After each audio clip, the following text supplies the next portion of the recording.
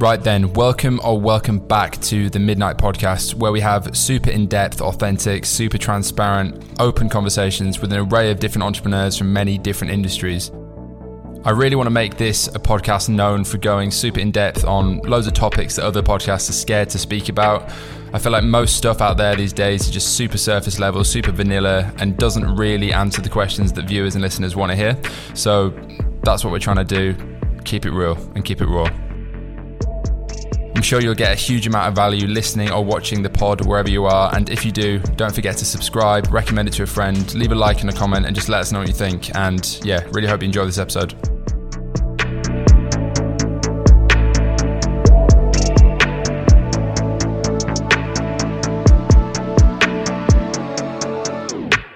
Right, we're back with episode 25, I think, of the Midnight Pod. Doing 3 this week. My hair has gone blonde yet again, to many people's disdain. We've got Jack. Second name is fucking complicated. Zambakides, but just start. Is that like Greek or some shit? Yeah, Greek. Good guess. From LS Personal Shopper and your jewelry brand. D. Louise. Remind me. Yeah. Sick.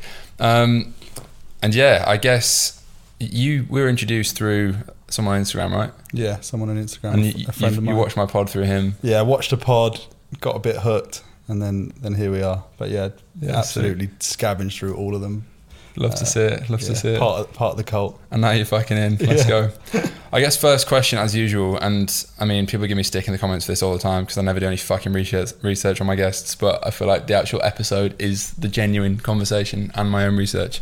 So first question, just tell us who you are, what you do, kind of your background, I guess, fairly chronologically, and then we can dive into it. So my name's Jack Zambakides. Things. I run a business called LS Personal Shopper where we sell designer clothes, all that jazz. And then I also run a more e-com brand, which is D. Louise. So we'd sell women's jewelry.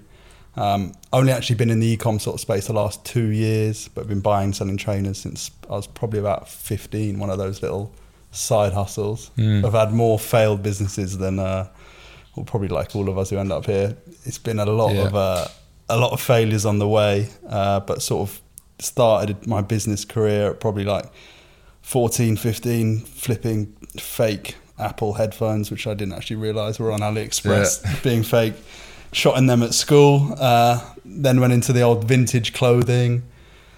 As I got older, tried to start a cleaning company, that didn't work. And then just sort of, when I was at university, I spent a bit of time being a bit of a nerd just building websites. And built one just selling trainers.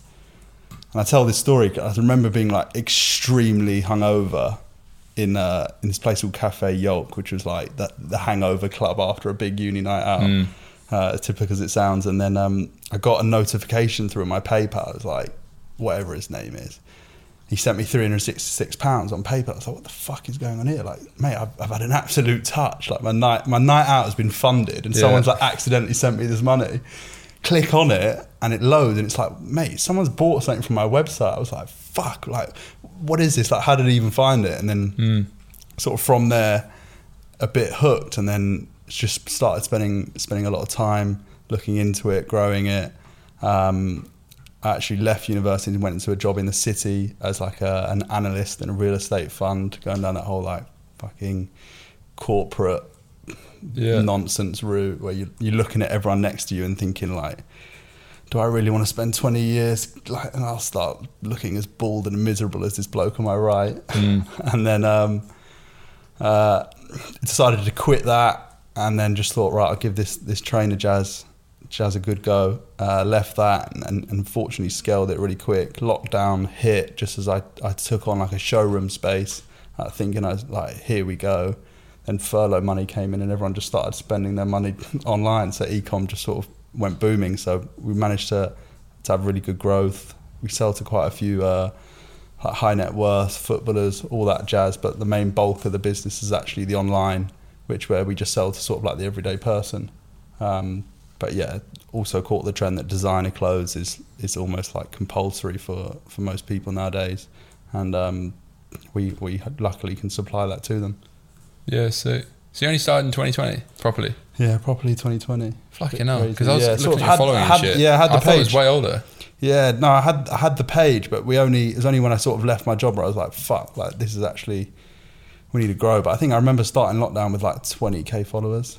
So then we've had some good growth. But I always say to people, it's a lot harder for other businesses because we're selling like the stuff which like Instagram's all about. Do you know what I mean? Like the picture which gets all the likes is like the guy in Dubai wearing a Dior set on a yacht. Like with like girls and like loads of bottles of champagne. Like we're the ones selling the Dior set, so we're sort of on our way, and like the whole algorithm I think sort of helps it. And then luckily with like a few influencers like footballers and all this that hoo-ha, they all love it as well. Yeah, so we can. And then the jewelry brand.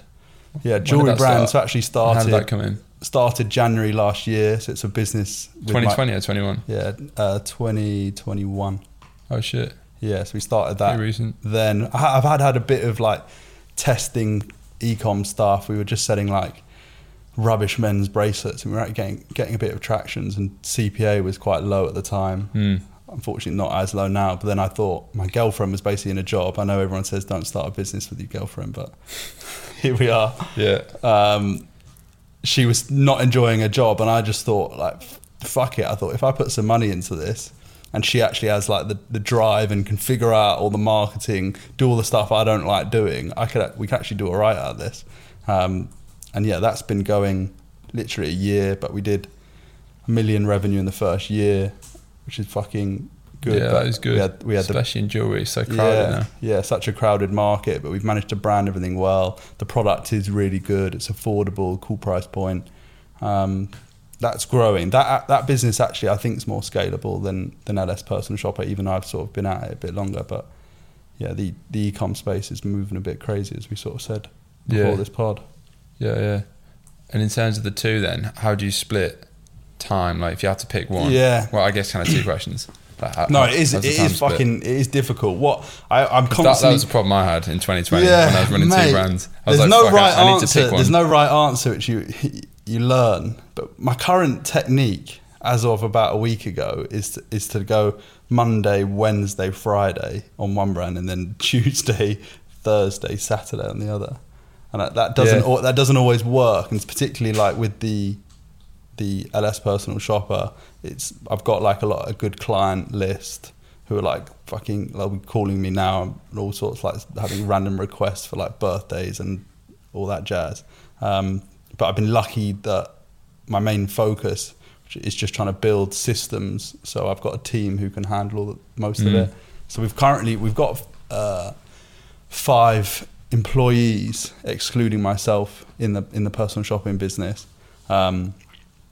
2 of them full-time salesmen, 1 who's basically just sourcing in, doing like logistics, 1 packing, and then 1 more of like the e-com, making sure the website's all up to date and that sort of stuff. So I think the key is just building the system so you can just focus on the top level stuff. But it takes a bit of time to get there. But it is a nightmare. It's not the right thing to do, in my opinion, but we all end up here doing it. Yeah. And how about the jewelry stuff in terms of team size? Is that just your girlfriend mainly? Yeah, it's just my girlfriend. But the best thing about it is that we can just, we've got like teams, like we've got full-time customer service, but they're obviously not in the UK.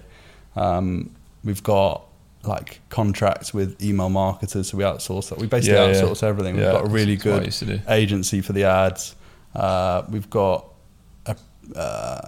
like a videographer who basically does a shoot every month, a photographer, all that crap. So I'm really keen not to start building a team with that, because I think you can easily go down the route where you just go like hell for leather, reinvest, like get a fancy office, and just start hiring left, right and centre. But I think we're trying to keep things slim, because I think you can operate well on that route. Yeah.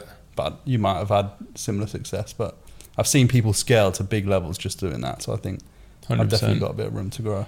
Yeah, I think shit's changed now. It's like you don't need an office and PAY employees and all that overheads necessarily. There's probably a time and place for that. Yeah.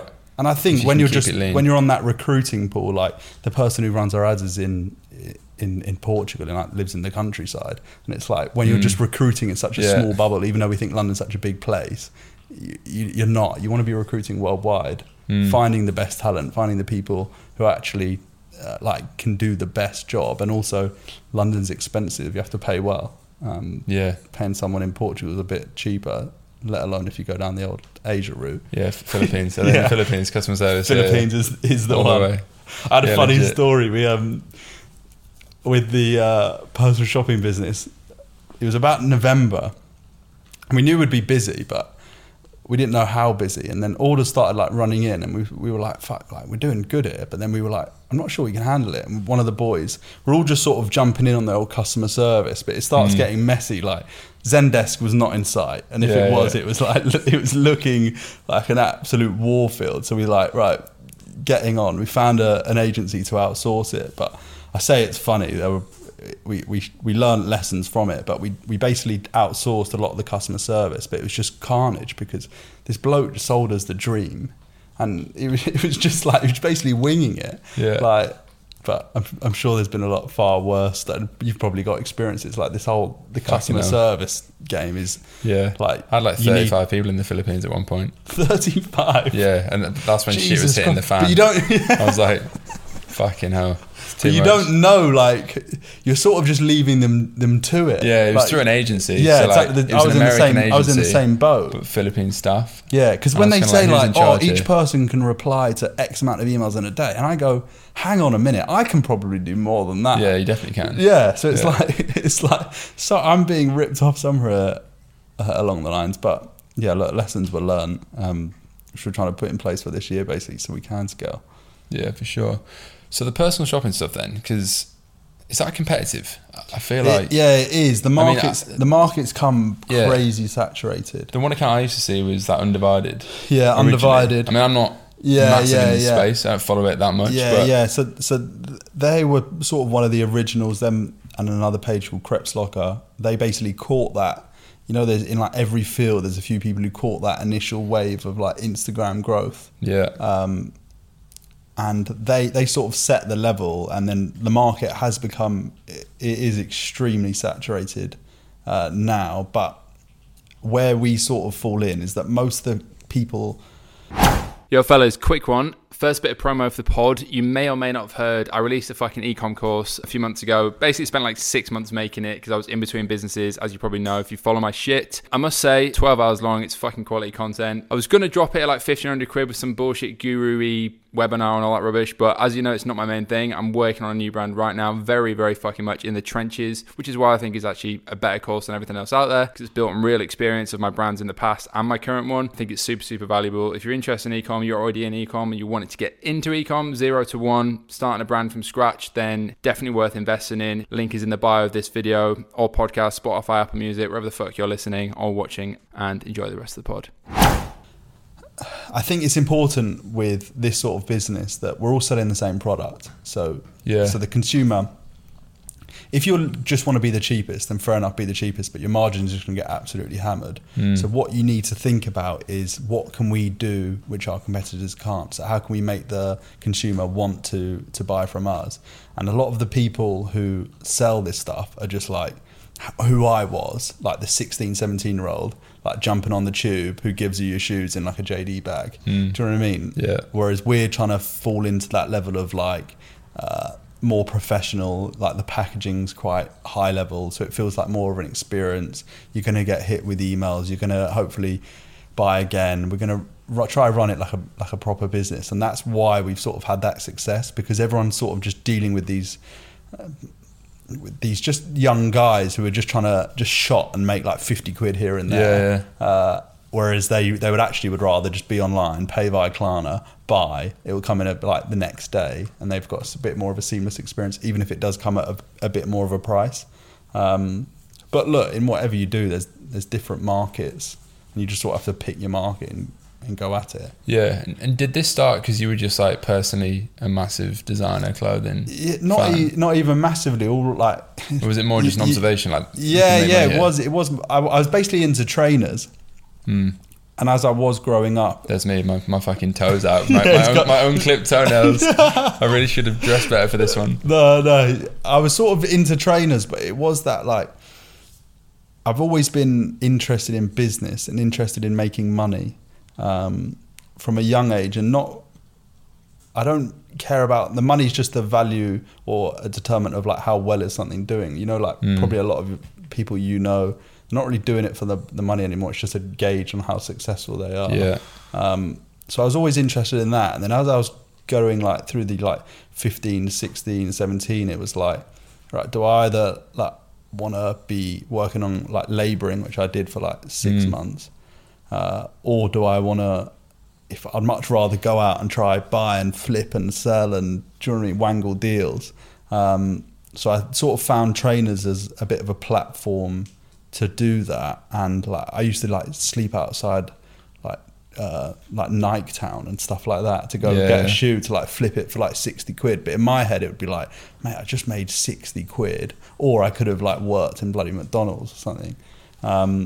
So that's just sort of how my head processed it. And then it was only sort of, like I said, where I sort of started that website, not really thinking anything of it, that it was the first thing where I really thought, right, if I'm just going to go all in on this, and luckily it worked. But yeah, like I said, I've had a lot of businesses which haven't worked, but I think it's, do you know what I mean, the biggest failure, in my opinion, is somebody who doesn't try anything.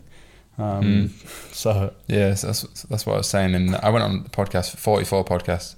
I think I put it out as a bonus episode now, but yeah, I was saying that. So true. Yeah, you just can't be scared of failure. But you go through that period where you're thinking like, am I a bit delusional? Like I keep like nothing really. Probably have to be a little bit. Yeah. I think you have to be. Nothing seems to be working that well, and everyone's not laughing at you. Is the wrong word, but like I'm fortunate now that the business does very well. Like my life has changed, all this jazz. But I've had like close family, close friends who, when it was like coming up, when I told them I was leaving this like well-paid job in the city, and I remember one instance, and someone like laughed in my face, and then was like, "So what? You're going to sell trainers the rest of your life?" And it's like, like now they're a bit like, "Oh, you're right. How are you?" Sort of thing. So I think everyone does just sort of. Not everyone's going to understand your vision and where you see things, but fortunately, I think I'm very much a believer that if you sort of go all in on something and don't really stop until you make it happen. A bit like with your new project, if you just go like tunnel vision, like it's just like if you don't give up, you won't lose. Basically, yeah, exactly. But it's a lot harder to never give up. You know, like. Yeah, exactly. It's a bit like if we say, this is the example I give, but if we said here, like we had a gun against the head and said, right, you guys have got to get together and you need to start a brand selling bloody toilet seats. Yeah. Like we could probably do it. 100%. Do you know what I mean? I think in a lifetime we could probably build the best bloody toilet seat the world's ever seen. But it's just a case of putting your mind like on it and sort of not stopping until you get there. Yeah, definitely. And that's just one of the many things I've learned sort of on this crazy business journey. But yeah, constantly. Yeah, it's interesting. You actually went into like the corporate world first. Mate, it's crazy. So you had businesses that failed. Have you ever been there? No.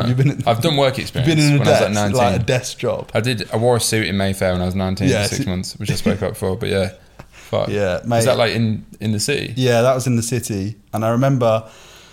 Like I learned a lot of very good things, and a lot of the things I've tried to implement in business, because I've sort of been I am now in the level of where you have to employ, and it's not a case of like not everyone's like just that entrepreneur and like can just crack on with stuff and will work late at night and think about things 24/7 like obsessive. A lot of the people who you might have to employ aren't going to have the same vision and the same goals, but if we're all the same, then it'd be a crazy old world. So but I remember just being at my desk once, and I was like, right, just going to go, like, fancied a bit of air. It's like 11 o'clock, just fancy going on a walk. And you get up to go to that. It's like, well, where are you going? Or like, where have you been? I just felt like saying, like, do you know what I mean? You might as well get a metal chain and put it to my leg, because there's just like an invisible one when you're like making those comments. Yeah. So it is like, I think it is just sort of like a crazy, it is a crazy world. And it's not to slate it, because it is the right thing for a lot of people. But I think for me, it was just like, it was a tough, well, I don't know, I think it was like 8 months. But yeah. And I think it's that society's pressures sort of just telling you, this is what you need to do, this is what you need to do, this is what you need to do. And you can earn a shed ton of cash out of it, but I'd rather make half the money and have freedom, isn't it? 100%. That's what it. Like, how big was the business then when you quit? Was it like, did you wait until it was replacing the income? I was basically making the same. I was making the same money from the business as my job, which was just like a good few £1,000 a month, which I know is a lot of money, but it was still a risk because you're not just giving away. You're giving away your sort of career. But what I did is I tried to think quite logically, and I remember everyone was going like, well, what are you going to do when your business fails and all this like negative bullshit. And well, I was like, well, I'll just go back to a job. And they were like, how do you know there's going to be a job when you finish? So I just went to my boss and I was like, right, I'm not going to be here because I'm going to quit. Yeah. But theoretically, if I came back in a year's time, would you offer me a job? And they were like, yeah. I was like, well, fucking problem solved. Asymmetric bet then, really, yeah. It's like, well, I've got to, it's like, you know what I mean? I've gone onto the bookies and I've got a free bet. Like, you're going to use it. So sort of took the free bet and then went all in. And then luckily everything boomed. Obviously, coronavirus did do the business wonders. As damaging as it was for other businesses. But yeah, luckily the bet paid off. I believe it's been 2 years actually. Fucking hell. Mate, it's fucked. Like the past 2 years. It's been a blur. I overthink this so much. Like we're just like looking back at like how quick time's gone and like things that have changed or whatever. It's actually mad. Like particularly the past 2 years. Like 2020, I think everyone thought that, you know, that surely COVID's done. And then 2021, fucking hell, we're in 2022. Jesus Christ. Yeah, mate, it has been a crazy time, but I think hopefully we're at the tail end. Yeah, for sure. So how did you actually start, like, sales wise then? Was it purely organic? Or was so it was I basically only introduced the website in November 2020. So prior to that, it was basically just hustling through Instagram DMs, which is, the business is actually really quite simple, and I think people maybe in the industry overcomplicate it. But basically, what you're doing is you're selling a product people want. So that's, do you know what I mean? We don't have to market the latest shoes like Nike and all the other brands do that for us. So that's got a big tick. We just sort of need to make it look cool. So you basically need to just drive traffic, and then you just need to try convert the traffic. So we were basically just trying to grow the page, getting people to view it on the Instagram. They were inquiring, and then it's just about the conversion. But I think a lot of it for me is it's a high value good. So maybe like average order value for us is over £400, just a fraction over. So people want to deal with someone they feel comfortable with. So it's like getting their number, like becoming friends with them. And I do like legitimately, probably a bit like you, like a lot of the people I speak with on a daily basis, because they can afford the products I sell, or we sell a lot of, they're normally hugely successful in their field.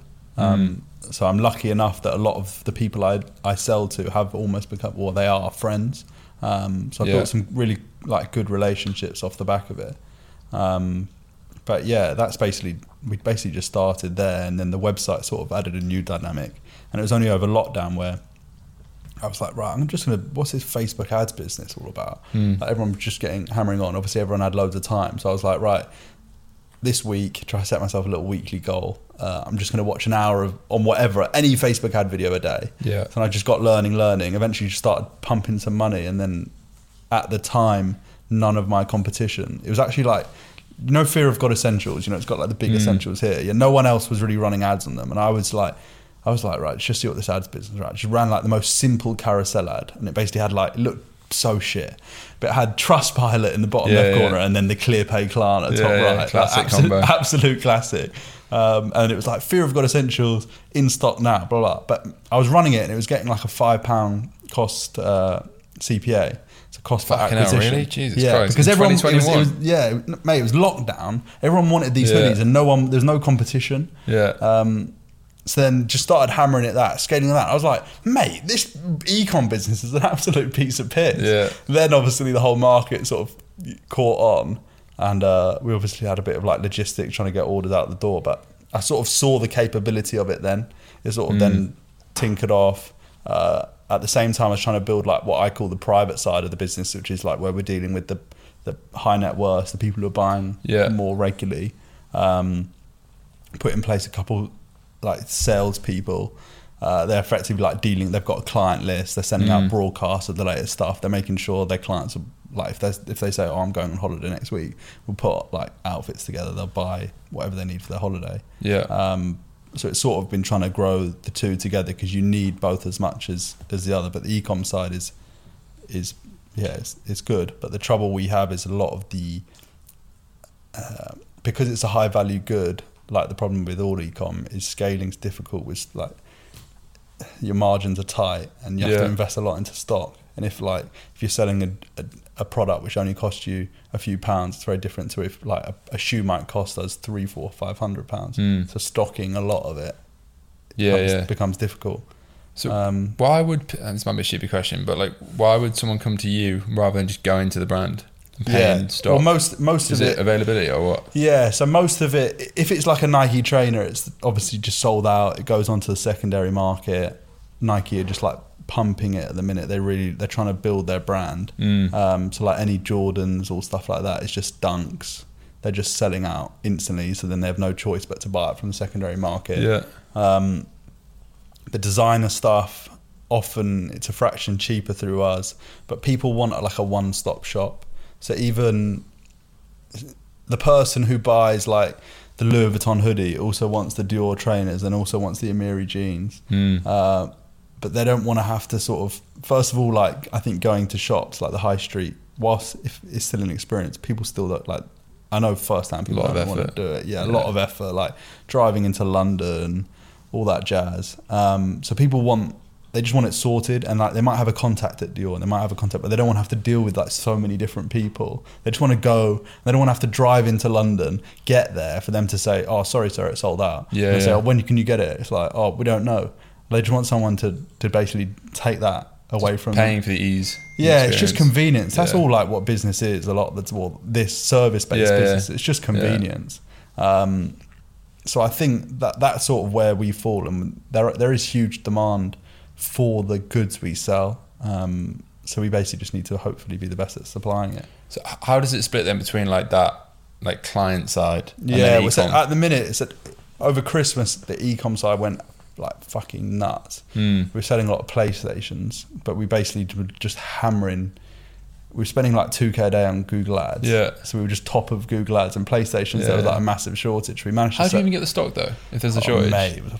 I mean, I literally don't know, so I'm asking. Right, I can't reveal all the tricks, but basically what happens is there's these kids who do like botting. So at least with the PlayStations, like John Lewis were releasing them, Argos were releasing them, all these sort of places. Yeah. It's not like Nike were releasing them, but because Nike set up things against bots, so they can't happen. But bots, for anyone who doesn't know, is basically someone's created a software, so as soon as something goes live, they can basically buy it. A lot of the time, they can even set up the bot so it can be bought before it's even live on the website, because it has to be backloaded, like all this crazy stuff. But there's things called cook groups, which are just, it's a bit out of my remit, but obviously I know people who do it. But people were basically exploiting these websites like John Lewis, Argos, all that jazz, because they didn't really have anything in place. Like John Lewis, like they're never worried about like a kettle selling out instantly. Yeah, you know what I mean? Like the Gaggier kettle drops. Yeah, exactly. So they weren't that worried. Well, they didn't have anything in place. So people were basically being able to buy like hundreds. They were going on the secondary market, and then we could pick a lot of them up. Off them. It was actually at the point where we were the only, we basically dominated the market, because we were the only buyer at bulk level. So say if someone had 100, they would never normally want to have 100 because they wouldn't be able to like have the cash flow to deal with it. But we were just buying, we were selling we sold like 2,000 in 6 weeks.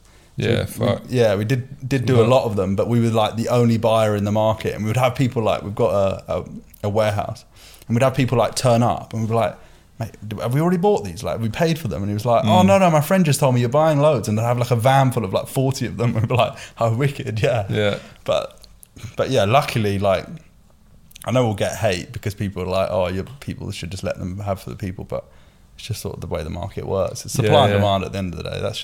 It's a free market we live in. Yeah, for sure. But yeah, we did have obviously a bit of hate saying, "Why have you charged so much for a PlayStation? You're ripping off my son," and all that.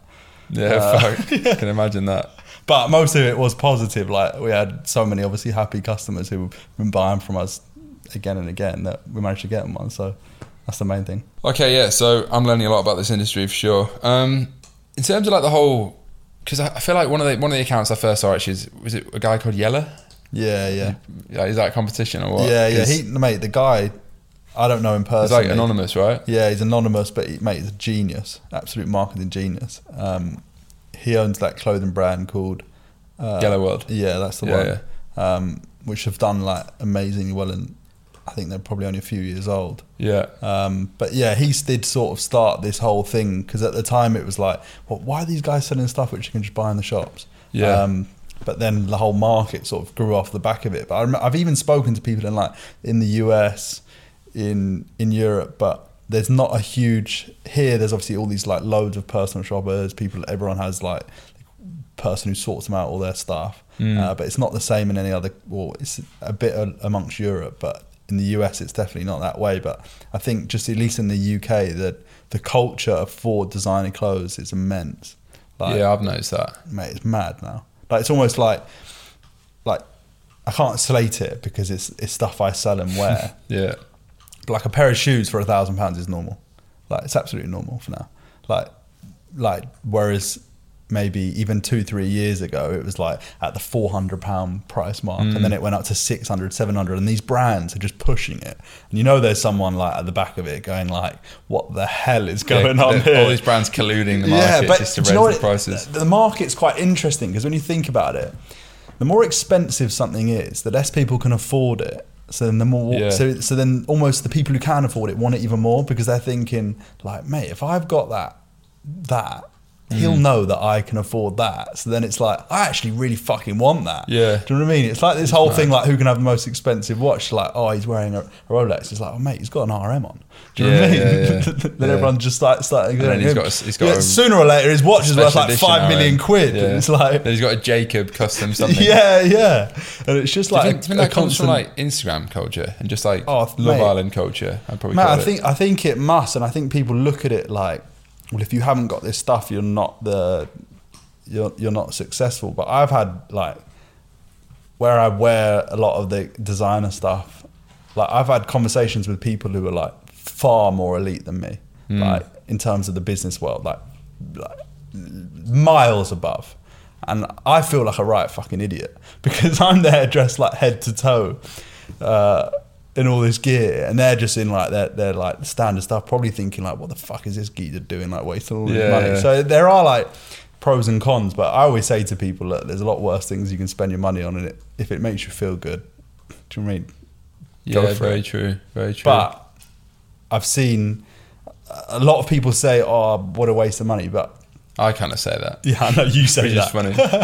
But some of the people we sell to, most of the people, like this isn't even a touch of their wealth. Do you know what I mean? It doesn't even touch the size. That's the thing actually, because I was going to ask, like, I mean, maybe it's different with your clients, but like broadly speaking, if I had to hazard a guess, I'd say most people that wear designer clothing don't have money. Yeah, like I think just as a countrywide thing. I think there is. I look at someone head to toe in LV. I think they're probably it was all on credit cards. Yeah, you might be right, but it probably depends where it is. If it's like central London. I don't know. In all honesty, I would disagree, just on based on everything I've learned. Like some of the people who do buy consistently, like whatever they do, like they're fucking loaded. Do you know what I mean? It doesn't even like. Do you know what I mean? Spending like 5-10K doesn't like. Do you know what I mean? It's not even days work. Do you know what I mean?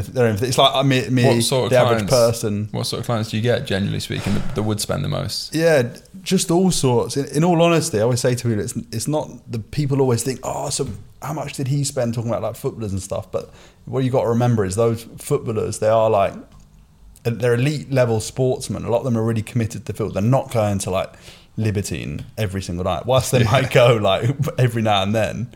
They're not hammering the nights out. They're not like doing all this. They're normally probably just in like a night tracksuit.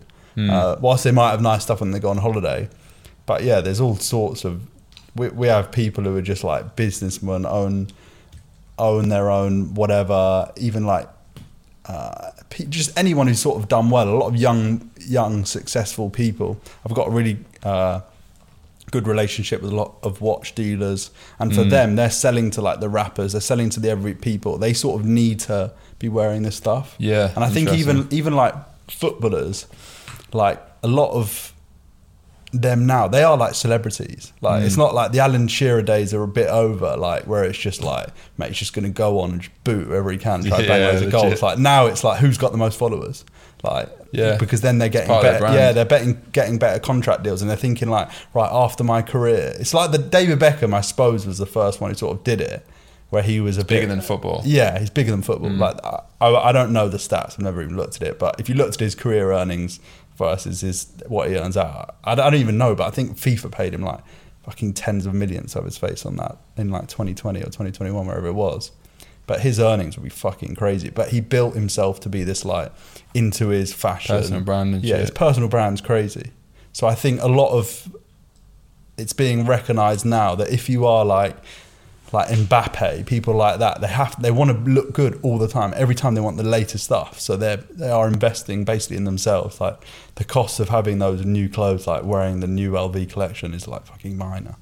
Yeah, very true. And I know that's the top of the scale, but there is lower levels to it. And people always like, if someone looks like the absolute part 24/7, like a brand's going to want to sponsor them. So it's an interesting way of looking at it. But then likewise, there's people who just go out to clubs and want to wear the latest Louis Vuitton jacket. But yeah, there's a real mixture. Yeah, legit.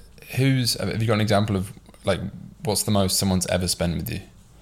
Yeah, excluding. It must get mad, some of the order values. Yeah, it's like I remember when I got my first order, and it was like, I think it was about big order. It was like 8K. I was like, Jesus Christ. And it was basically a guy, and he just wanted every Yeezy. But like, I had someone call me, he won't mind me saying this, but there's basically a shoe, like an off-white Dunk. They're like between like £500 and £700 a pair, but Nike basically released 50 pairs. They're all slightly different. They're all pretty much the same apart from a few. With different coloured laces. But this guy was like, I want every pair. And it's like, mate, you sure? Like, do you know what I mean? You've only got 2 feet. He's like, no, I want every pair. So they're like 500 quid a pair. So that'd be like 25K's worth of shoes. But it's just like, minor. So they're...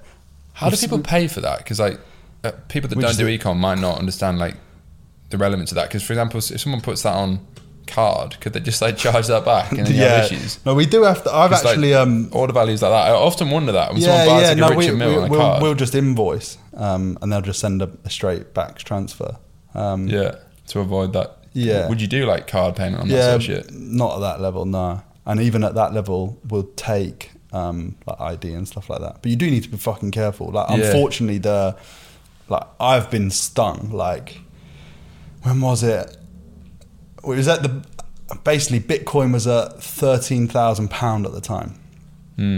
And someone, so however long ago, it was that, 1.5 years, 2 years ago, someone was buying some stuff off me, claimed to pay Bitcoin. I spoke to someone, blah, blah, blah. I was like young, naive.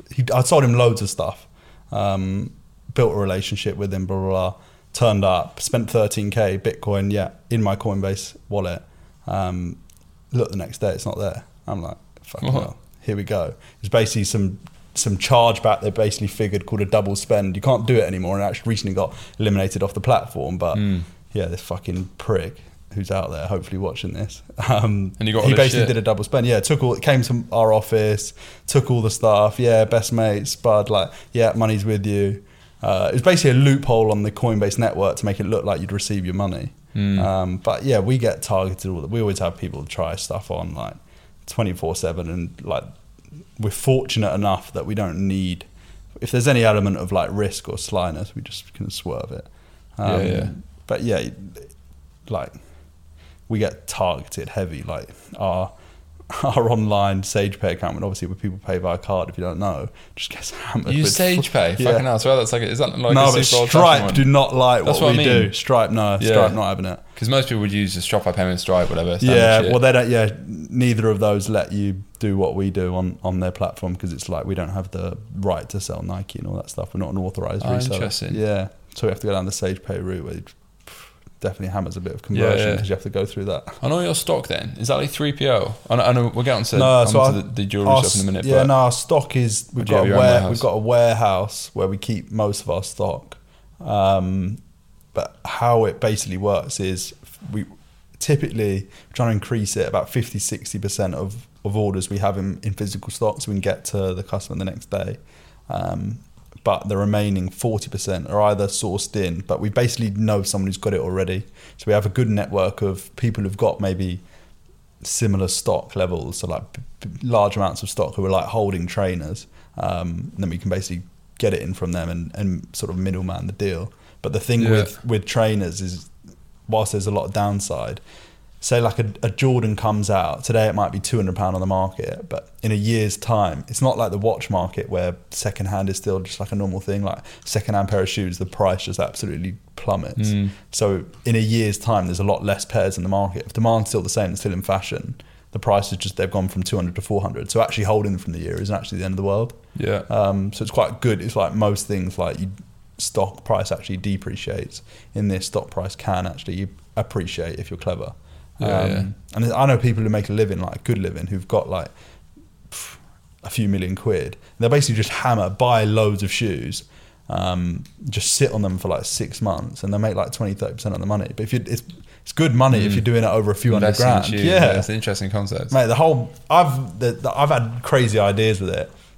Yo fellas, quick one. You may or may not have noticed there's been a bit of merch, so to speak, in recent episodes. We've got two different things. We've got some of the retro style OG Neon Beach posters that are designed like 4 years ago. You may have seen it on my Instagram. And then we've got some of the best-selling OG viral style neon signs that basically did start that entire craze about 2 years ago now. So yeah, if you want to add something to your home office, your living room, just anywhere sick basically that you want to add that extra thing to and support the channel, then you can check that out. Link is in the bio, midnight.co/shop, and yeah, just an aesthetic item to complement the process, I suppose. Cheers for watching and enjoy the rest of the pod.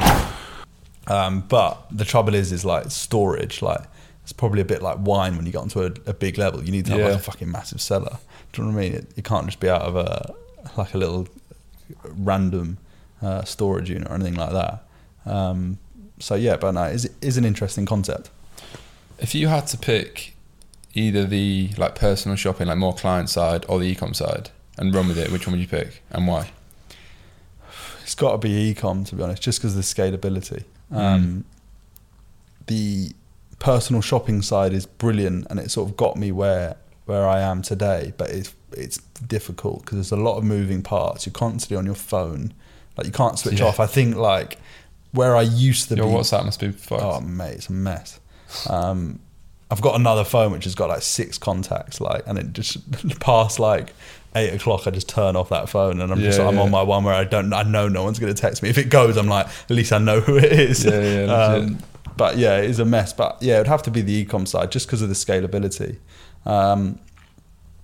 But look, there's pros and cons. I think I'm sort of past the point now where I'm like, oh mate, just made another 200 quid, and it's like, oh boom, and it's like quick fire. It's like on the phone to him doing the deal. Like I used to absolutely buzz off it, but now it's sort of like fatigued down where I'm getting into the more e-com, and it's more like, do you know what I mean? It can be like a quiet Sunday. You haven't done too much work, but your Shopify is absolutely flying.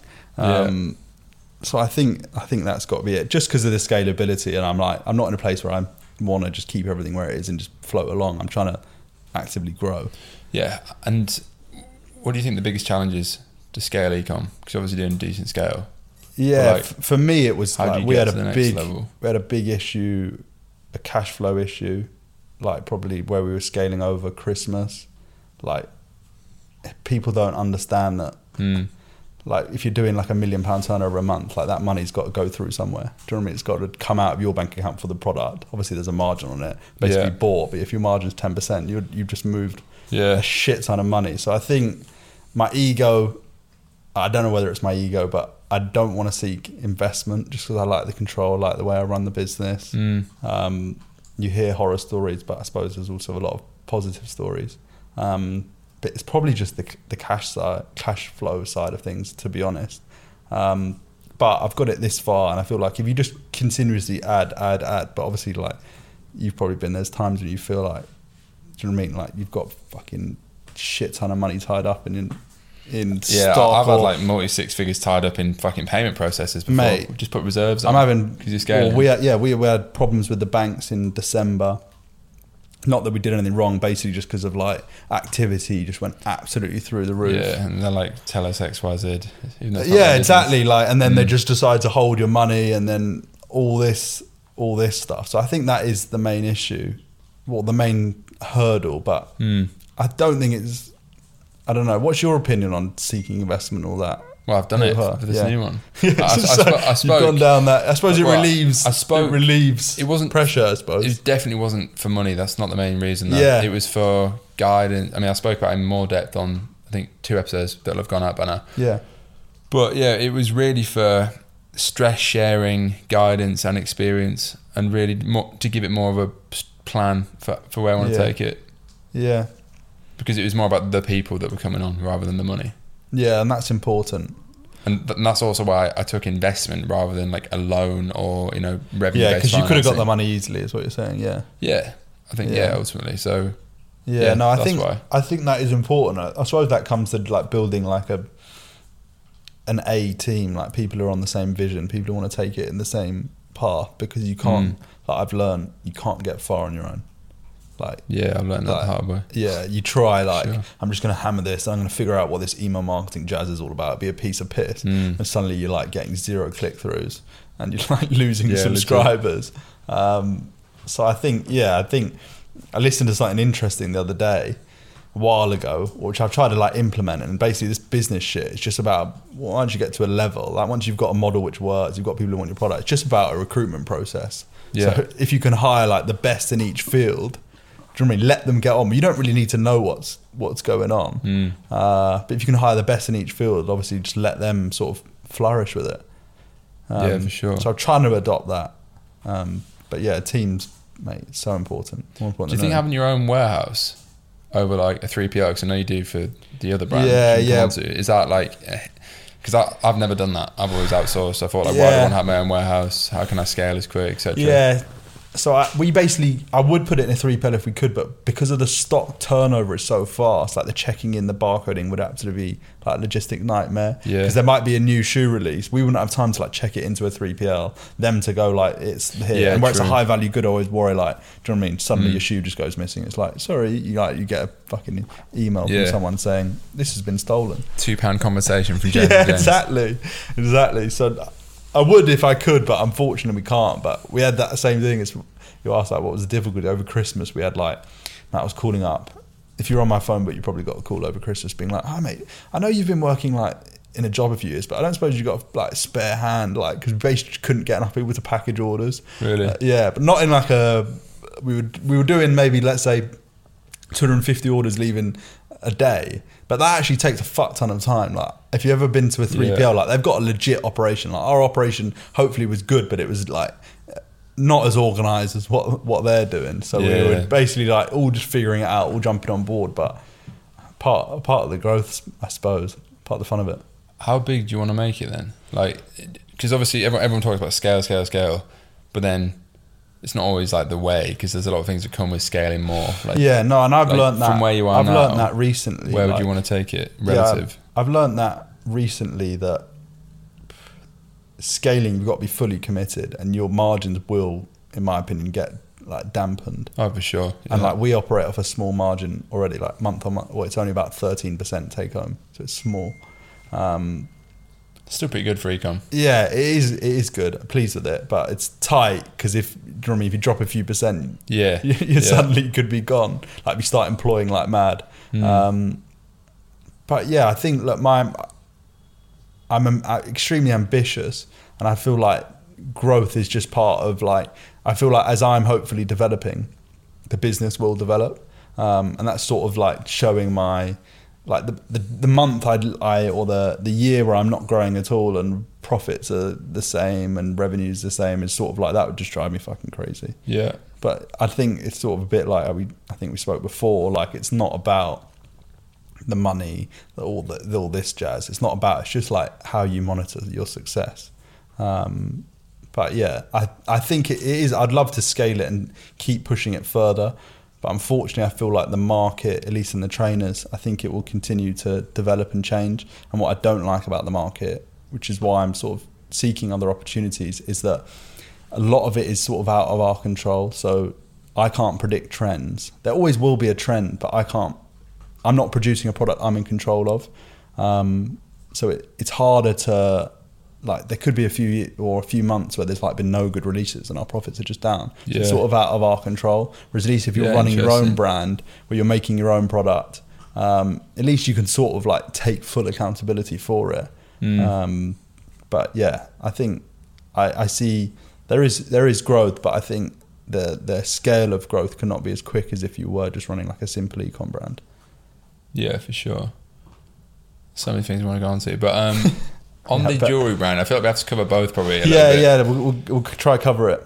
So yeah, £1 million first year. That's pretty much exactly what I did with Midnight City in the first year. And fucking, I feel like jewelry's so competitive now. So Mate, that's probably more impressive on your side, I think, because I you've think done it 2 years later. The market's competitive. You were in the male market. Were you in the male market or male. both? Yeah. Slightly both, but 99% male. Well, 90% male. Yeah. So we're strictly female, which for anyone looking to get into the e-com space, I personally would recommend. They just spend money when they're fucking bored, don't they? Yeah. I think girls just spend more money than men. At least if it's me, I'm like, online, I think. 100% online. And I also feel like girls as boys are like, we look into things where girls are like, I'll just buy it and return it if I don't want it. Like the mentality's different. So we're operating the female market. We're at a fair price point. Like, say a necklace can be like 50 quid. Probably, is that a similar sort of? Yeah. So a similar fair price point, like affordable. We've basically just seen, we saw really good results, and the brand is scaling quick, and that is basically the plan for this year, to just try scale as quick as possible. But we're learning fast. But I think it just comes down to at least for me, the key fundamental is just having a good product. Yeah. And I know people overlook and they look into this marketing, whilst that is crazy important because you need people to buy it. But if you've got a good product and you've got customers returning, I think that's the key. So I think just spending time on your product development, making sure it's actually something like legit, like good. Like if you received it, you'd be like, whoa, this is fucking Is it just cool. Stainless steel jewelry, I assume? Yeah, stainless steel jewelry. Solid product. Yeah, margins are fucking mad. Yeah, doesn't tarnish. Yeah, tarnish free. So we've got loads of arms you can play with, like waterproof, sweatproof, like finding your audience and basically just targeting them, making them feel like they need the product. But we've had like, what I also feel like is important is like, you need that emotional connection. And the business basically is called D. Louise, which is based on my girlfriend, who her mum sadly passed away in 2017 of cancer, and it's named after her, Debbie Louise. But there is the whole point of the brand. It's more than just like go buy your jewelry. Yeah. It's like this whole like empowering women, and it's like this. There's loads of emotional, and I won't go on, but it is just like the whole journey of how she sort of left her job, which she hated or didn't enjoy, and now is like, fuck, like I actually run my own business. Do you know what I mean? It's just like this cool thing. Like we're all here and we all sort of just take it for granted that like we can go do what we want, but realistically, like 99% of society can't. So it's sort of just like supporting that. But yeah, the margins are good room to scale. We've started selling a lot in America recently, so looking to go in a 3PL out there Q2.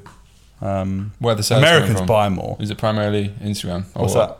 Yeah, is it like in terms of ads and shit. Yeah, but where are you spending? Yeah, basically Facebook, Instagram, Google. We're actually doing really well on. Surprisingly, but I feel like Google's harder to like scale to a good level. That's at least what we're finding. But yeah, it's that whole thing, like getting on the customer journey. Like email marketing is crazy important, which I've only probably learned in the last 7-8 months. That's mad. You've only been doing all this shit like 2 years. Yeah. Well, I've been like sort of dabbling along with it, but I sort of like went all in on it. My idea was that to do well in like you could be the best at what you do, but if the industry or whatever you're doing is on the downhill cycle, you'll never do that well. Whereas I sort of saw this like e-com's basically on the up, in my opinion. 100%. And I think there's a huge, it's like, and that whole agency model, that's also on the up. So I sort of think, if I can get in here and even do a half good job, I remember like we could do it, and like you can earn like getting to like the 10k a month profit isn't actually, I know it's not easy, it's not overnight success, but people can do it quite quick. If you actually put your mind to it and learn all the basic fundamentals, apply the right mindset, you can get there. So I think I'd sort of learnt that, and then now we're just sort of learning all the lessons of scaling. But just constantly, I think what some people maybe do wrong is they spend too much time working and not enough time learning. So I do try focus to try just constantly read, listen to podcasts. This podcast. Yeah, this podcast in particular. If you haven't listened to every episode, you're a fucking idiot. Yeah. Listen to podcasts, all that jazz. And then it's luckily all sort of clicking together. Do you think stock management's a bitch for jewellery? Because that's one thing I used to find. I think I had literally, it's actually quite hilarious. I think there was 55,000 units of stock at one point, and I was only selling 5,000 a month, and I didn't even think. I was just because the stock price was so, unit cost was so low. Yeah. So you had the money. Put it on the Amex, we'll just stock up. But especially when you got a lot of SKUs, because obviously I don't know if you have sizing and shit, but I think at one point I had 250 SKUs, and I was like, fucking hell, that's too many. No, we have it was 80% of the sales with 2 SKUs. Yeah.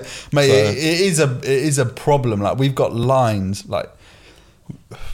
just something which happened last week is we bought it was a ring and a bracelet. We bought 4,000 of them. We had it trademark checked, but basically, long story short is we can't sell them. But we've got 4,000 rings and a thing, and it's I know they didn't cost a lot, but it's still what the fuck are we going to do with this then? Yeah. So you do have and whilst there being loads of different SKUs, you can't just have a website with 3 products, even if those 3 products do just sell. It is an issue. But you still get your head around. It's we constantly have this debate. We've luckily done a bit of a cash flow planning, so as long as everything goes to plan, we're okay. On when you order and all that hoo-ha. But you at times you're this is why we went to 3PL. We were how much room are we taking up? Because we've got 70,000 units in here, and I'm thinking Jesus Christ, do you know what I mean? Whilst they might only be, they're not hugely expensive, not crazy money per unit. It's still a lot of money tied up. It is a concern's the wrong word, but you're thinking I hope this, do you know what I mean? Hope sales can continue because we've got a huge amount of money. So it is I don't know, it's one of the fucking e-com horrors that predicting your sales is extremely difficult. We had it over Black Friday where we sold way more than we ever thought. Then come December, we've got most things out of stock. But it's not I know the clothing game takes ages to design, and then you've got to get it to sample and then list. Luckily, jewelry's an easier design process. Yeah. So it is a bit quicker. Do you use TikTok? Yeah, trying to push it. So I've been seeing, I've been on Twitter, saying. Mate, everyone's talking about TikTok ads. Yeah. Do you mean how you can make 10k a I month? haven't done it yet, really. Did a little bit with Neon, but never organically. There's brands I've seen that are doing 100 grand a month organic. Yeah, not even paid. I know it's the new world, and I feel that's what people always say. It's Facebook's dead, but there's always going to be a new thing. Do you know what I mean? You have to just be. Facebook's definitely not dead. It's just got more expensive. You just have to be constantly learning. You can never have that mindset of I don't know anything about I'm not saying I know it's just hammering it and all everyone's bored of it, but the whole NFT crypto space, you can't have the mindset anymore of I don't know anything about it. In case it is the next big thing, you can't. Do you know what I mean?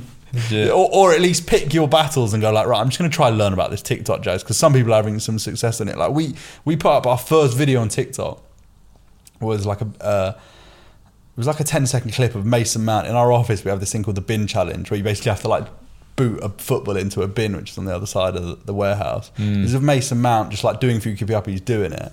Put it up, no editing, no sound, nothing. We got 350k views. And we were mate, you couldn't get near that on Instagram. You couldn't get in a fraction. Yeah. So we were Jesus Christ, this has to be powerful. So we've actually recently hired someone a freelancer who's basically just hammering our TikTok. But even then, you're getting 10k views is a bad video. Yeah.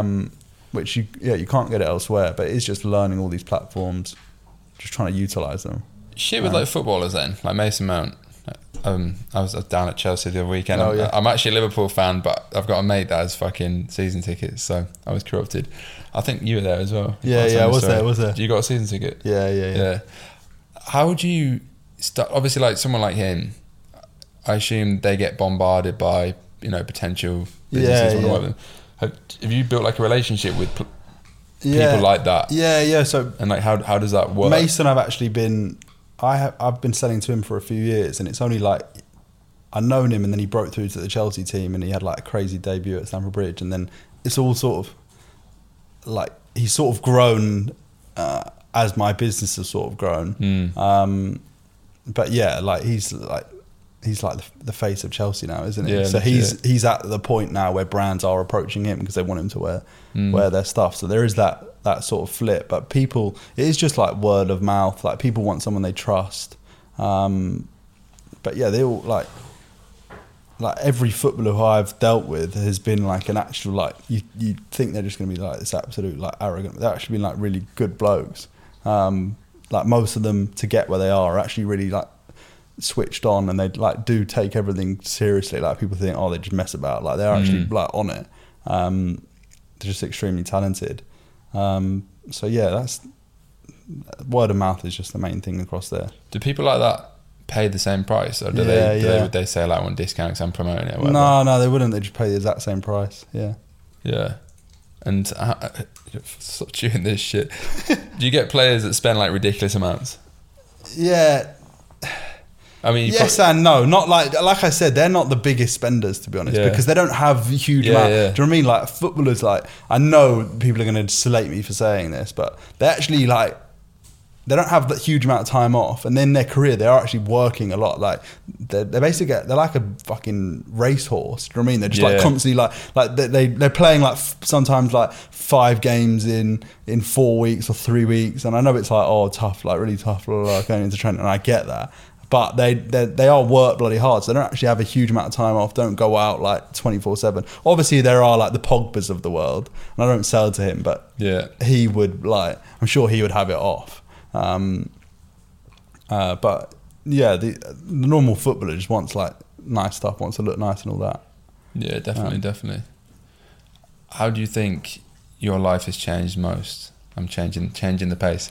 Since you were stuck in a fucking office to like 2 years later. Yeah, mate. Obviously you had stuff before. Yeah. But that's a pretty drastic change. Yeah, in mate. 2 years. Most people don't know that, like doing similar scale, have either never been like corrupted by being stuck in like a corporate world. Yeah. Or they've done it for longer. My life has changed. Like, do you have these ideas that mate, I just want to make that money, and then I just want that bloody black Range Rover, and then like, do you know what I mean? And then you actually sort of get there, and you're like, I know it's like really typical, but like it's maybe a bad mindset. But you're just constantly thinking like about the next thing. Like it's like obviously I love it and all that, but it's not about the money. The money, like once you get to a point where you can just sort of, do you know what I mean, eat what you want, you don't really have to think about it too much. Like you just you get to a point where it doesn't really make a difference, but it's just like you're just trying to do something, build something bigger than yourself. That's the thing, because you see it like I love like Ben Francis, and you see him on an interview, he's wearing like the same Gymshark zip up, like the thing is in some like plimsolls, and you think, mate, you are the absolute one. You're worth like 800 million quid, and you're just bopping around with the same bits and bobs. So it just like, do you know what I mean? He doesn't need like a bloody Urus and all this like shit. Like, I'm sort of like, I'm not saying I'm the wisest and stuff, but do you know what I mean? I don't think if I got any like crazy shit, it would make me any happier. Like, I bet if someone, hopefully in a few years' time, when you sell your business for 100 million, like, you're not just going to go on Rightmove and buy like a 50 million pound pad. Well, I might be wrong. You might. Maybe not 50. Yeah. Maybe just 10. Yeah, but then you think like, why do you need 8 bedrooms? Do you know what I mean? If it's just... Yeah, it is true, isn't it? It is that whole mentality is in my head at the minute, is like, mate, why do you want that? Why do you want that house of like 10 bedrooms? Well, like, that's just your ego. I always ego. think it's got to be your ego, isn't it? Like a thought experiment I've had, and I've said it to a few people. It's quite interesting for anyone watching. Is like, if tomorrow you woke up with whatever that number is, I'll call it 100 million quid cash in your bank. Yeah, go on. What would you do? Yeah, mate, I don't think. You might do something different for a week, but actually, what would you do for the next, hopefully, like 50, 60 years, whatever you got left? Yeah. So, and then I think you should probably think about what you would do, and then actually do that. Yeah, it's and true. Then you'll probably end up there figuring something out. Do you know what I mean? Yeah, no, it's true. Yeah, like everyone thinks they might do something massively different, but for me, like, I don't know. I'd probably just have a black badge Cullinan, maybe live in a bigger flat, have a house as well somewhere. Like, yeah, but you would still crack on, wouldn't you? You'd crack on with your business, wouldn't you? Yeah, and I think the same things would still make me sad. There's nothing to do with money, like I was saying to you before. The same things would probably make me happy, like fucking cuddling my dog and shit. Yeah, mate, it's true. That's what, like, I've had the exact same thought, but I have this vision of, like, say if like a close friend or something just goes to you like, hi mate, my life on this earth is done, like I've got to die, whatever, and here I've got all this money out of nowhere, I want to give it to you. I would actually be a bit pissed off now, because it's sort of like, you might have grown up, but I was fortunate to grow up around a lot of successful people, and they've obviously just given their kids shit ton, but it's not about like anyone can get bought a Rolex. Do you know what I mean? Anyone can get bought a nice car, bought a nice flat, but how many people can actually do it for themselves? Oh, 100%. Yeah. So it's like, do you know what I mean? Like, that's why I was such a cunt when I started to be able to afford cars, because I never bought one when I was younger. And then it was like compensation. It was like, well, I earn this. Yeah, but it is that feeling of. And then that becomes fleeting itself. But yeah, like, yeah. It's kind of a chip on my shoulder. It's that same thing. It's like, do you know what I mean? You know when say if you're a kid and you fucking lawn the garden or whatever, and then your parents give you a fiver and you go buy your own sweets, it's better than it feels better because you've earned it, and it is literally that on a bigger scale. So it's like I actually would be pissed off if someone I wouldn't want to win the lottery. Like, I know that sounds ridiculous. Yeah, no, I've thought about this. But I think it would just corrupt me, because I'd feel like I've been sort of given a head start, and it's like, then I start thinking, right, if I had all this fucking hundreds of millions, like, I don't know a single like billionaire or multi-millionaire who's got normal kids. Like, I think they're all like cunts. Yeah, like basically, or I'm not saying all, I'm saying 80%. Yeah. So you got to gamble that your kid falls in that 20%, but it's quite hard to do it if they're like going on yachts and not doing all this crazy stuff, and then do you know what I mean? Yeah. Like, so I don't really want that. I don't know what to do with it. Just try to do something crazy, give it away or whatever. So I don't think it's about past the point. Do you know what I mean? Money's just a number at the end of the day. But it's about trying to do, well, for me, it's about trying to do something bigger. And it's just like a number to like prove itself. Like, oh, I can do that. This whole thing is like, for all of us, this business world, whatever it is, it's just a challenge. Like, for me, it's like a big game, isn't it? Yeah. It's like a big game, and then you're just constantly just trying to figure it out. But it's never ending. But yeah, it's a crazy, going back to your original question, yeah, my life has changed massively, but I think it's got to the point now where it won't. I mean, I did go like, get that car, get that watch, get that, constantly buying all this shit, going and spending money, like doing all that, and then quickly you realise like, fuck, my overheads are building up now. Yeah, like, I've been there last year.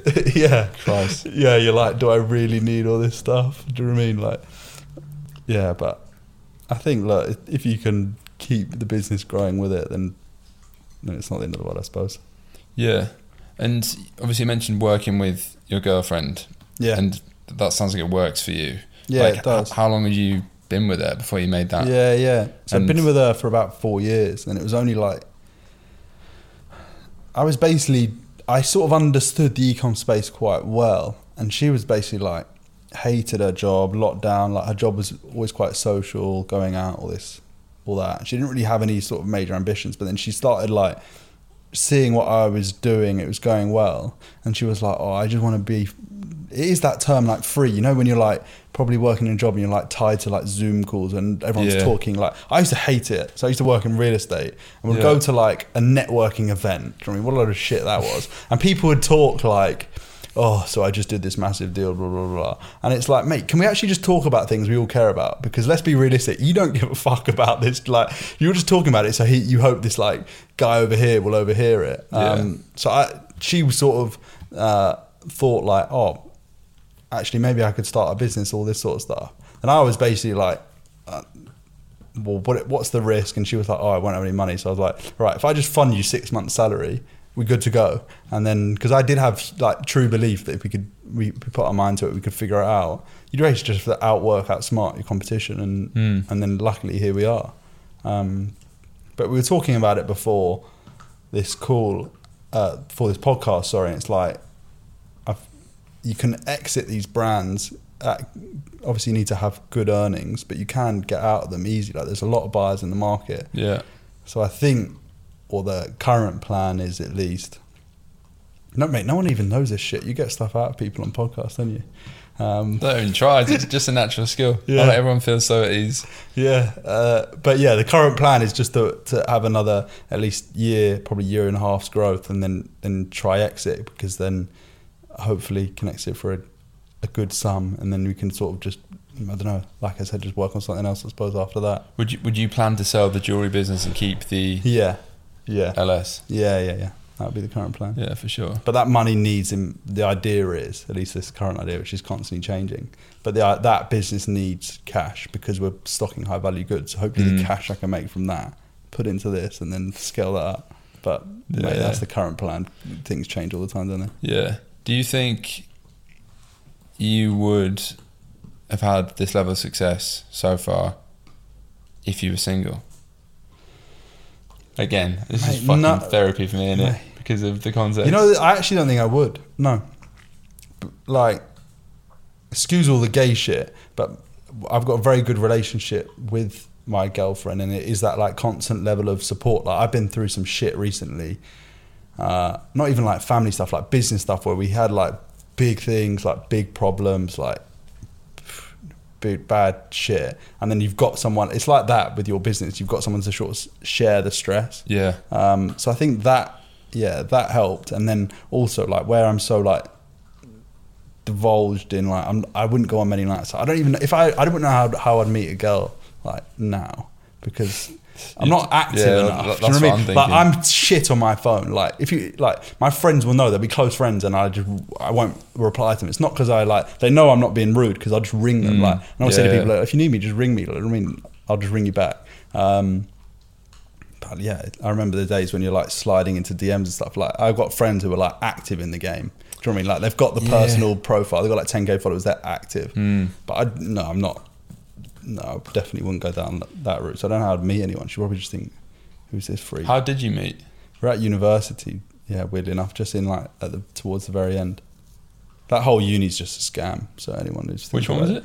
I went to Reading Uni, but that Why is it a scam? I think uni's a scam. Mate, uni as a whole is an absolute scam for most people. Yeah, I think you learn that afterwards, that they actually just rip you off, charge you 9k, and then see you later. Yeah, legit. Yeah, But fuck. you didn't go to uni, did you? I went uni, did 3 different courses. I dropped out twice. I never finished. Yeah. I went in Newcastle. But yeah. But it is a scam. It is a scam, yeah. It's funny you say that about being single, but do you think that's because she's a very supportive, on the same page person? Yeah, Because, I completely agree. Yeah, I think she is, because I've been in toxic relationships before, like, because this is obviously, I've been in quite a few relationships, and I haven't, just the one that ended recently. Just the one, we'll get onto that after. Yeah, I'm sure. Yeah, but I've been in a few sort of, as like, not my come up is the wrong word, but so even when I was like 17, 18, I was like doing like little things like hustling to making money, but it was sort of, as I look back, some people would look at it, and at least like girlfriends might look at it and find it like a bit embarrassing. And do you know what I mean? It's like, it's a bit like, you know, when someone starts a YouTube, like, yeah, legit. and you know when and you're filming it, and like the girlfriend's a bit like, oh, what are you doing? You're embarrassing like us. But actually, 2 years down the line, he's got a fucking bigger channel ever, and she's like, oh, I've always supported him since day one. Do you know what I mean? Like, I had relationships like that where they're like, well, why are you doing that? Like, you're only thingy, just grow up. Like, it's not all about like, oh, do you know what I mean? And it's like, you sort of go, everyone goes on this like journey of like, where you're like, you start, well, I feel like you start reading maybe, and you're like listening to podcasts, and she sort of like, I had girlfriends who would be like negative about it, and then just be like, oh, why do you care so much about that? And then luckily got out of those relationships, and now my girlfriend now would like, it's fully supportive on everything. Obviously she grants her opinion, but it is like, yeah, she would never say, oh, I don't think you should do that, or if I started, oh, it's just being like positive. Yeah.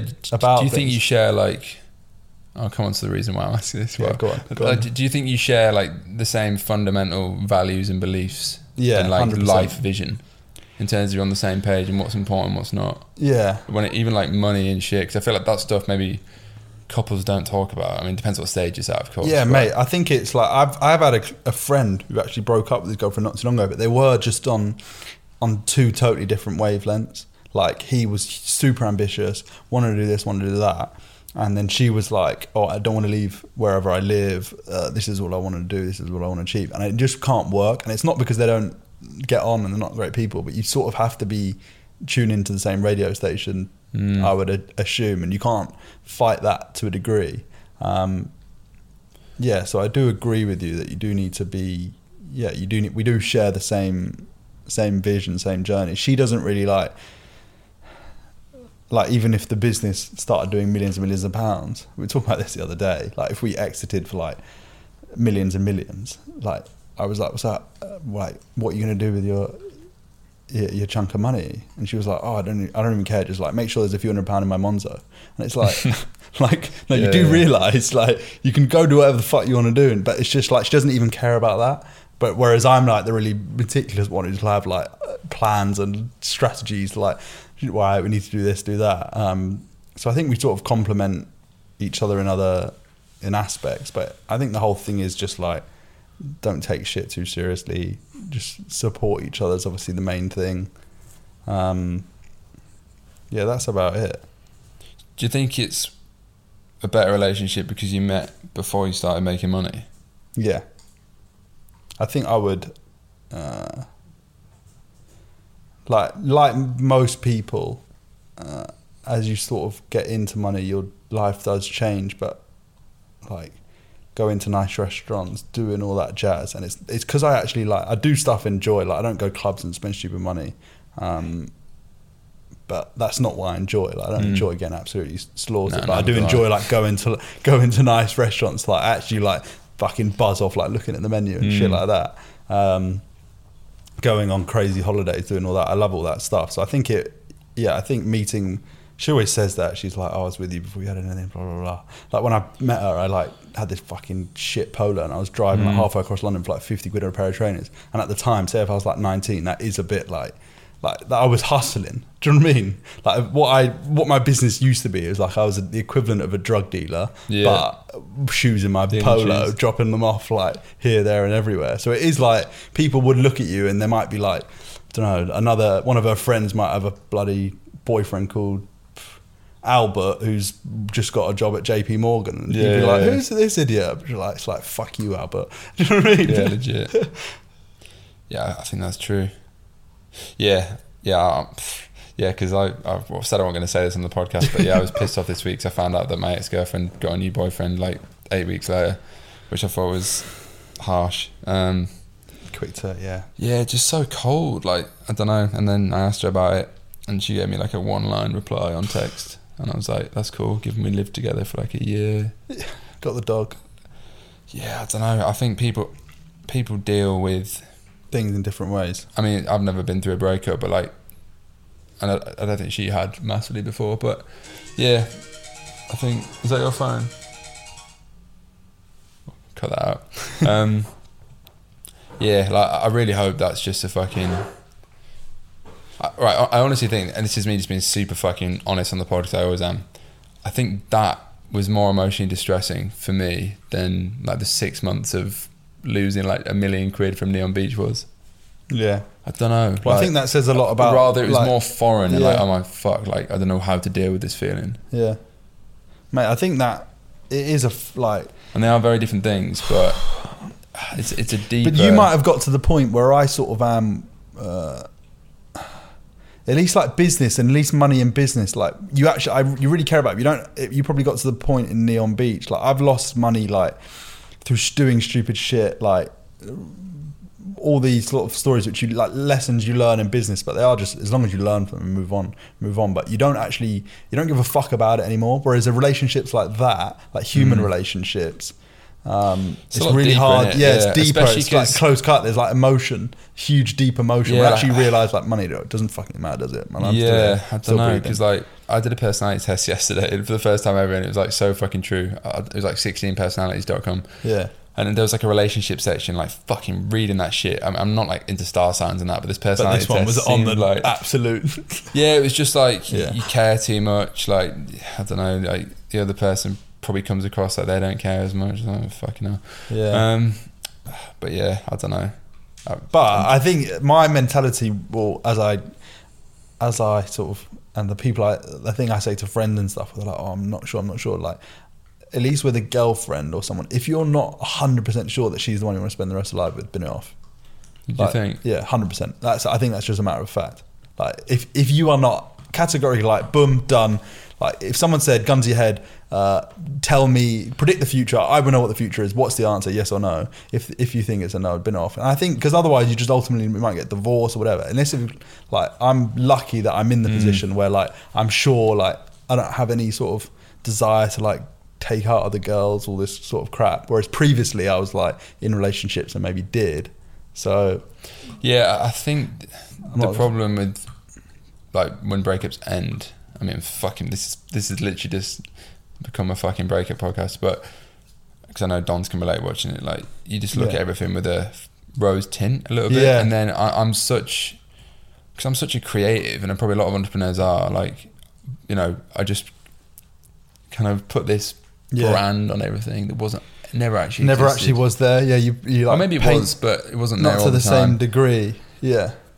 And then it's like you see what you want to see, not what's actually the truth. Yeah, and then but that's kind of question, do I miss the reality? Do I miss what I think the reality was or could have been? And then it's just like, I'm a fucking deep, romantic, emotional cunt anyway. Yeah, but you're the same as me, and I think a lot of people, like, we look into things deep. Oh God, like, if I get a text that doesn't read right, I'm not sleeping. Well, it depends who it's from, but you know, if it's from one specific person right now, but but that's what I mean. Like, you look into things deep, but you do that the same in, like, maybe your business, like every aspect of your life. Like, I'm assuming that, like, if you're going to start, like, hitting the gym, you're going to really look into, like, what style of training, when actually you realize, like, actually I just need to exercise 5 days a week. Do you know what I mean? Like, when you probably, like, people like us, we might look into, like, right, I need this, and then I need to do that, and I need to, when actually is like the fundamentals are very. So it can be like it can be your, like, your best trait and maybe your worst at the same time. Yeah, definitely. I always say that, like, my mind is my greatest gift and my biggest curse. Yeah, definitely. I don't know, like, yeah, it definitely fucks me up when shit's not good sometimes. But yeah, that's my not no means to give advice, but I'd say if you're not 100% sure, well, you probably are, because you've been in, like, a long stable relationship. Which is probably what a lot of people want. Because I definitely think it would be more productive for me to be in a stable relationship, which is ironic saying that, having just ended one that was pretty stable. But maybe that's the answer, that she wasn't the right person. Well, I think that is the answer. Who knows? Well, interesting to find the right person 8 weeks later, but I mean, maybe that's just a coping mechanism, I don't know. Yeah, but I think meeting the right person is by no means easy, but without all the fucking cringe shit, I think you'll sort of... It's not cringe on this podcast. Yeah, this is like the norm. Yeah, legit. You'll know. I think you'll know. That's what I'm going to say, is I think you'll know when you're like, oh fuck, this person's actually proper sound, like, supportive, like, on the same vision. Do you know what I mean? You don't have to paint it, this shit, like I've got friends who are, like, scared. Oh mate, I can't text my car. I'm meant to be going out with her. We're going to be having fajitas tonight. And it's like, do you know what I mean? You forgot it's the Champions League final. You come into the, like, we're going to be watching it. Whereas I'll just be like, sorry, forgot Champions League final, and then it'll just be like, done. Do you know what I mean? Yeah. Whereas some of my friends are like, oh, but she's going to fucking kill me. Do you know what I mean? It's just like, mate, don't take life too seriously. Easy. Do you know what I mean? Just, like, be like, nothing really fucking matters. Do you know what I mean? Like, not going to fajitas doesn't really matter. So you need, maybe that's just my perspective on things, but, like, if something goes wrong, like, unless it's like your family, your health, like, nothing really matters too much, doesn't it? Like, the world can come pouring down, as long as, like, if I lost everything, we would still be, I think, in as good a relationship as we are now.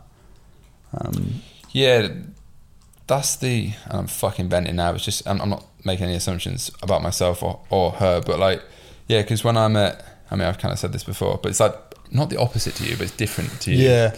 Because I met her when I was being, like, a peak idiot, like, peak money, peak spending power, peak overheads. And was it bad?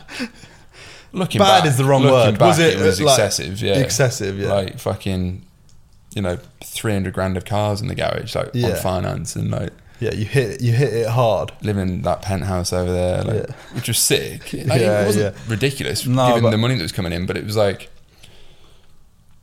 yeah. And then I went through a stressful time, and she was there for me with that. And then that's what I deep. It's like, fuck. Like, yeah, because you've gone through the shit. I was like, things just getting better.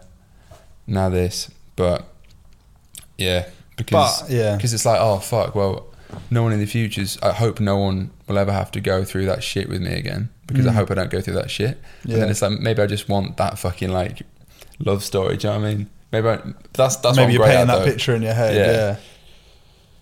And then a bit of me thinks, oh fuck, did she fuck off because I don't have the sick car anymore, which I don't think at all, by the way. But that's just, yeah, it's there. That's the devil's advocate in your mind. It's like, I mean, I'm not fucking homeless, but you know what I mean? Yeah, but I think that's like anyone who has that perspective. The fucked up thing with the society is like, if you've got that Rolls Royce or whatever it is, you want people to think you're like a better like person or whatever, when actually like I'd probably have a better time going to like a shit pub drinking like beer with like a postman over. If they're all just good blokes, while we can't have deep conversations about like ecom and stuff like I actually enjoy, if they're all just good blokes, it's way better than going to Nobu with a bunch of pricks. 100%. Do you know what I mean? So that sort of like answers it in my head. And you've probably, when you had that Ferrari, you probably had like, there were fucking sick times when you're driving down like feeling like the man, but there are probably other times when you thought like everyone's looking at me and I feel like a bit of a prick. Oh yeah. Do you know what I mean? Like, so it is just sort of like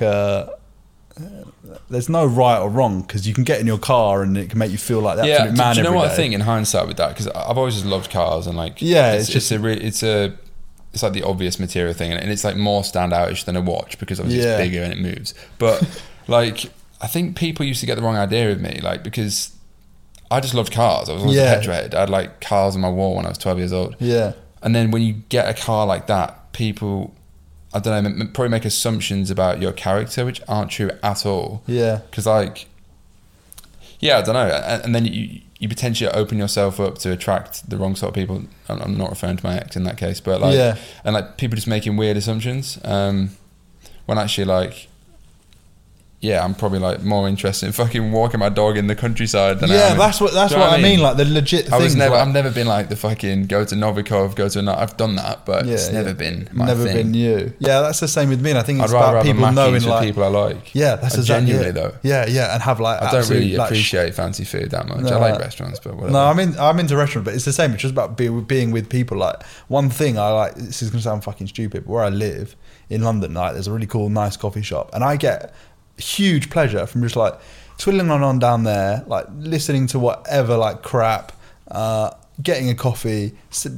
They know your name, you're really friendly to them, they're really friendly to you. It's like, this is what it's all fucking about. Do you know what I mean? Like, it's not about this like bollocks. And then I've been in times where like I'm amongst like the super wealthy and like the bill comes and it's just like, do you know what I mean? Egos flying everywhere. Yeah. And it's just like, mate, this is not like, I know these people, like, you know, those like mega rich and they actually don't have any friends. They're just hanging out with like loads of other influencers who've got equally like, they're all just rinsing them or whatever. Like none of that.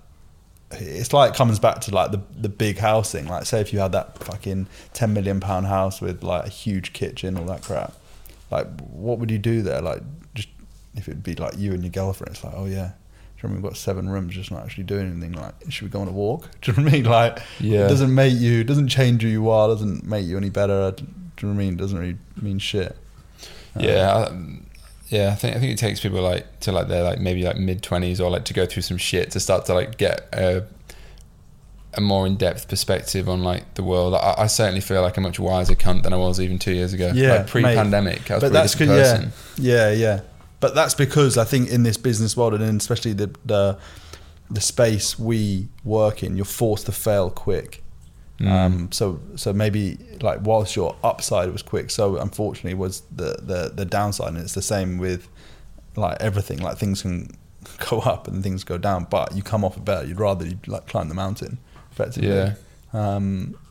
But it's a long fucking journey we've got ahead. This life.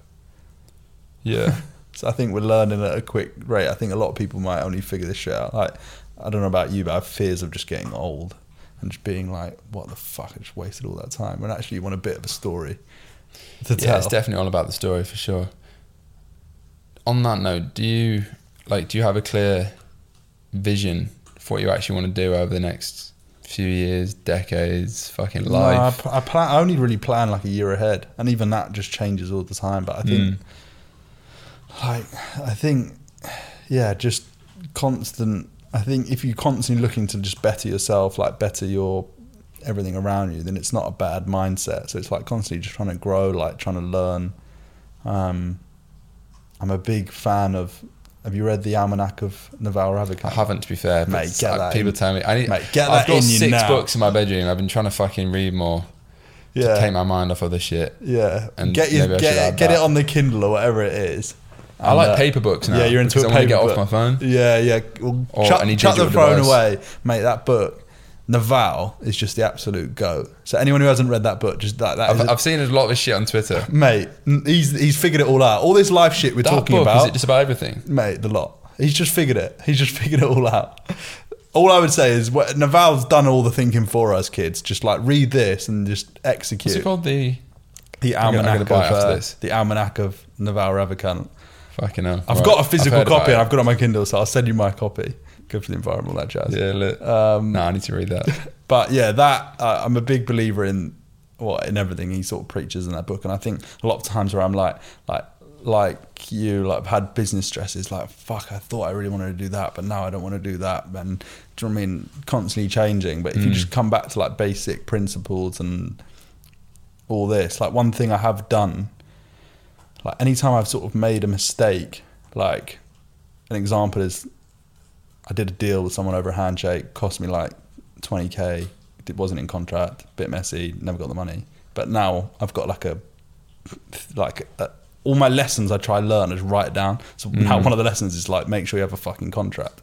So it's like, as long as you're learning over these things, like if you're learning at a quick rate, you keep improving. Yeah. And there's like loads Very of shit on there. I think it's just when you make the same mistake back to back to back, where you're actually being a bit of an idiot. But I think for people that I think we're very lucky in that the world we live in, that you can actually build successful businesses with, like, you can let the internet has allowed for like infinite leverage effectively. Yeah, facts. Like the fact that you could even scale the business you did that quick is fucking incredible. Do you know what I mean? Technically from like keyboards and shit. It's just like, that's the only input. Yeah, how many employees were laptop. there bar you? Or did you have like just No agencies? actual employees. It was all Yeah, agencies. exactly. That is fucked. Yeah. Do you know what I mean? It doesn't really add up. Do you know what I mean? Like, it doesn't actually make sense. The amount of turnover, the amount of thought. Like previously, that would have to have been like a huge fucking office, and then it's head of mad. marketing, and then and you're just sort of like Changing just game. winging it, like probably watching like a YouTube. Like you can just learn anything online now, can't you? Yeah. Spend a bit of effort. Can't learn to understand girls. Though. No, that's one we're trying Can't to do make a that course online. on. Yeah. Fuck. And when we have figured out, link in the bio, £399. Yeah, legit. Jesus Christ. That's something I spend way too much time thinking about. All right, final question. Yeah, then. go on. I've started fucking asking it in every pod now. So 3 bits of advice to your younger self when you first started. Probably when you first started anything entrepreneurial. So whenever that was, I don't know. Yeah, teenagers. 3 bits of advice. 1, I think, go all in. So I know I'm split between 2 businesses, but I see so many people who've got creative minds like ourselves, and they're just thinking like, fuck, I could actually do that and I could make a bit of money there. And then they're doing that, and then they're launching a clothing line and they actually don't have that much passion about clothing. And then like, because they just think it's cool. Like when actually just like these big decisions, spend time thinking about them, because like they could be your whole future ahead. Yeah. Rather than like, you see so many people like jump between different things like constantly. So I think advice to myself once, because I think I would have had a lot more success if I just picked one thing, even if it was just like a cleaning company or something like that. I don't think I would have just nailed it by now. Yeah. But it was that constant like, you see a bit of success, give it a go, move on. That's number 1. I think one thing one thing which definitely changed it for me was reading. And I know that's like the boring, like typical shit, but No, it's actually facts. mate. So No, slept that's on. actually like I still that sleep is on it. mate. That is literally a fact that if you gave someone and said like force them gun to the head is like put a read for an hour a day, you'd be so far ahead. in like say over a 3, 4, 5 Yeah, year period. no, it is true. Like disgustingly far ahead, because in a book you can basically get like these incredible people's perspectives in like a few hours, how long it takes to read. And then I think the other thing on that, which off the back of reading, it's like actually reading and taking action, not just being like, oh yeah, that was great, just trying to take action off the back of it. Final one, I think I've always had this like weird element of self-belief in myself, and like you clearly have it too, where you can tell people like, right, I want to build this business and exit 100 million, but some people will look at you, you've had a past, you've built things incredibly before, so now you've got people could think, oh, he can do it, but previously, before I had all this like flash stuff and started making good money, people look at me and go, this guy's fucking, do you know what I mean? He's crazy. Like, why is he leaving a really good job in the city so he can sell trainers? Like, I had like a leaving drinks, and everyone was like, you fucking doing what? Do you know what I mean? Like, they couldn't get their head around it. And now they're like in the DMs like, hey mate, everything's going so well. It'd be great to link up. Do you know what I mean? I think it's just like, you need to have that element of delusion where you believe that you can do it. So I suppose that comes under self-belief.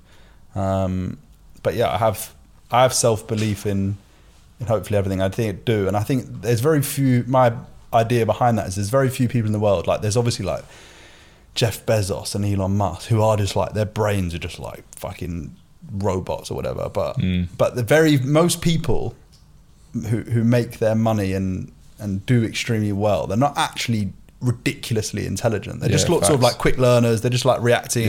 They just learn that, pick that up. Do you know what I mean? They're just moving along, dawdling. They're not like like none of them just got like straight A stars. Like obviously there are like the Harvards and stuff like that. But normally it's just like they're just normal people like you and I. So I think you need to have that element of self-belief. Just go like, fucking, I think I can do it. That's it. Yeah. Sweet. All right. On that note, we'll wrap it up. Fucking hell, that went quick, didn't it? It always goes so quick. Over an hour and a half. Bloody hell. Yeah, Christ, could probably go on for ages. Yeah, hope you enjoyed the episode as usual. We're actually recording 3 this week. Not that you'd know if you're watching. Fucking hell, we're getting some momentum with the poddy, boys. I say boys, it's literally 99% male audience. Yeah, if you're enjoying, subscribe, like, share it to a mate, all that good stuff. Appreciate the love on the pod, and we'll see you on the next one. Cheers for watching.